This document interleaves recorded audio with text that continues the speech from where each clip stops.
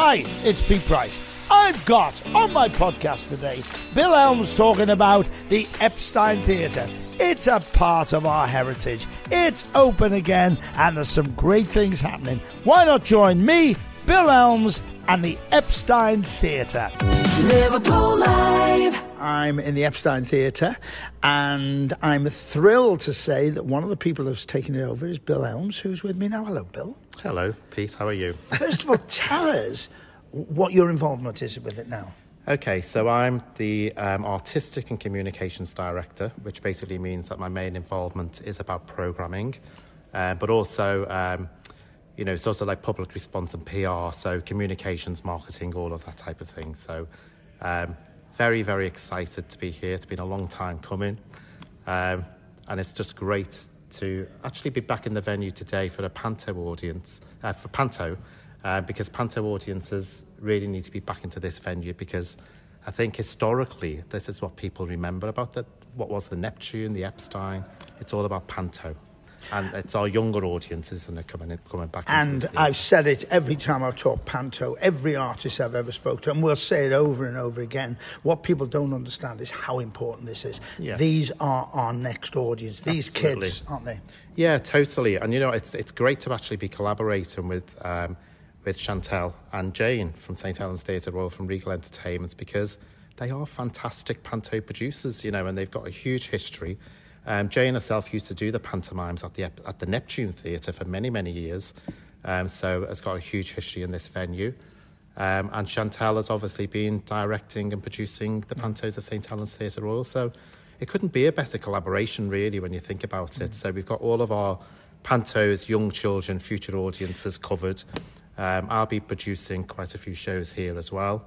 I'm already, and also talking with some really exciting producers, actually, some international producers. I've got a very exciting meeting tomorrow with a Canadian producer who wants to use the venue as a pre-West End opening, which I think is really, really exciting. He came into the venue and fell in love with it. Interesting you say that. People don't understand the workings of theatre. But as you said, pre-West End, there are shows that go out and people come to look at them and tweak them. Exactly. And it is exciting that. But let's go back, because I'm sitting here looking at you. We first met at the Empire and you worked there. What did you do there? So I started off as an usher in June. What year is it? My God. Well, it was 21, so 1987. Right. Yeah, 1987 I started at the Empire. James and the Giant Peach, and I was on the door as an usher. And then I worked in that venue for pretty much 22 years. I worked for the same company for 22 years, but they seconded me into different places throughout that time. So I started as an usher. I moved into the box office. Then very, very quickly I became box office manager, and I was the youngest box office manager in the country at 18 years of age with 18 staff underneath me. Then I moved more into a marketing role. And then in 2008 I decided to set up my own company, PR company specialising in the arts. And never ever looked back from there, to be honest with you. And then moved more into producing. So I probably class myself more as a producer and an artistic director now. And then obviously last year, through the pandemic, I created Liverpool Theatre Festival. Yeah. Now, as an usher, did you ever think you would be where you are today? Never. I was actually in college at the time studying interior design. And then this opportunity came up in the box office and I thought, actually, this could be quite good. This could be a good step for me. So I didn't go back into my studying the following year and decided to stay as box office manager and then work my way up. What is nice about the Epstein and the theatre we're actually sitting in now is that it's a great venue for plays and smaller productions because the intimacy. Exactly. I think this is a fantastic size. There's a place for this theatre in this city because it's got that the in-between from the studio space up to the mid-scale and large scale. So there's nowhere of this size in the city at all. And as you say, it's so suitable for lots of different types of product, from plays to concerts to comedy to pantomime and to even, big shows which we're planning for the future. I'm glad you said that about the theatres, because somebody will say too many theatres in Liverpool.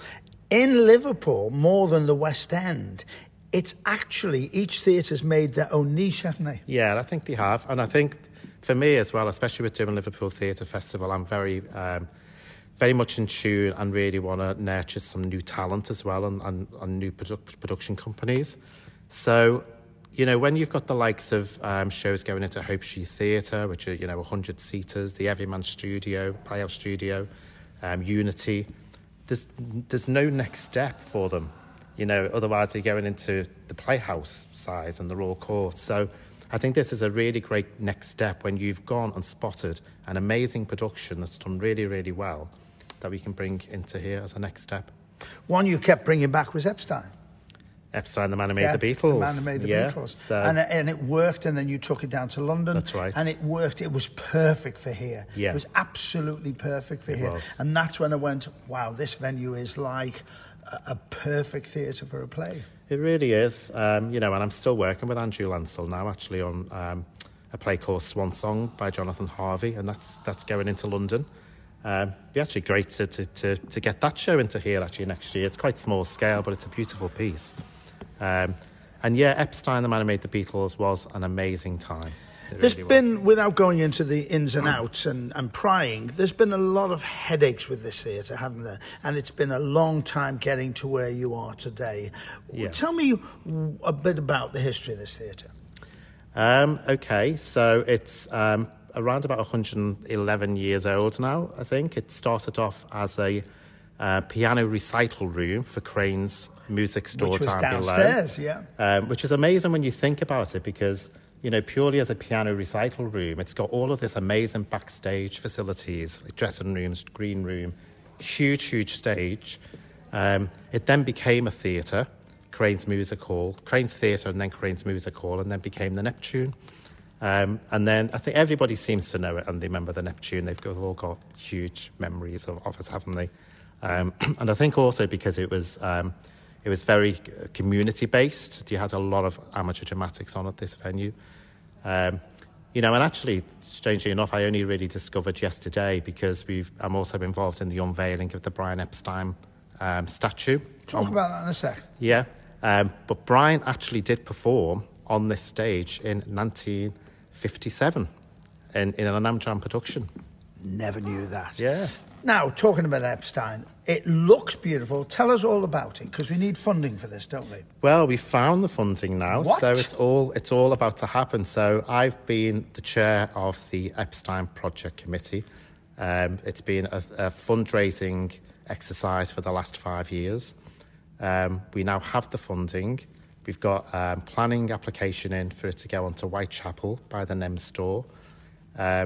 And yes, so it was announced yesterday, because yesterday was 60 years since he went and discovered the Beatles in the cavern. Our aim is to get it unveiled once they sign the contract, which is in January, late January. So that's the plan for the statue. The statue is all going ahead. Why were you so passionate about Epstein? I've always had a fascination in him, actually, from quite an early age. I don't know whether it was because, I sort of grew up knowing that I was gay, and then he was sort of a figure in the city, that sort of a little bit undiscovered, wasn't he, at that time? It's like, people knew he was there but didn't know anything about him, and suddenly over the years we found out a lot about Brian Epstein, and that's, due to things like the play, still at the musical, still at the TV series. And now there's movies being created about him. There's actually one being filmed in the city at the moment called The Midas Man. So it's about time Absolutely. that we had a statue. Absolutely. That's incredible. And the first LGBT statue in the city as well. Yeah. Which also shows that we are an open society and diverse society. With the pandemic, did you think theatre would ever get back? It was such a difficult period. I think people thought that it was going to get back a lot quicker than it actually did. I think it's still a very slow process, and I don't think we're back there yet. I think there's a lot of people who still are very uncertain about going back into theatres, and I think those people that are going back are going to very, very safe options. So they're going to the big, the big shows that they know they're going to have a good time. I think the more experimental stuff is suffering. Yeah.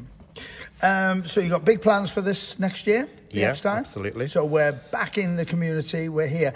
What amazes me also is people walk past that have never walked in would get the shock of their life. Definitely. I think you should have an open day sometime. Yeah.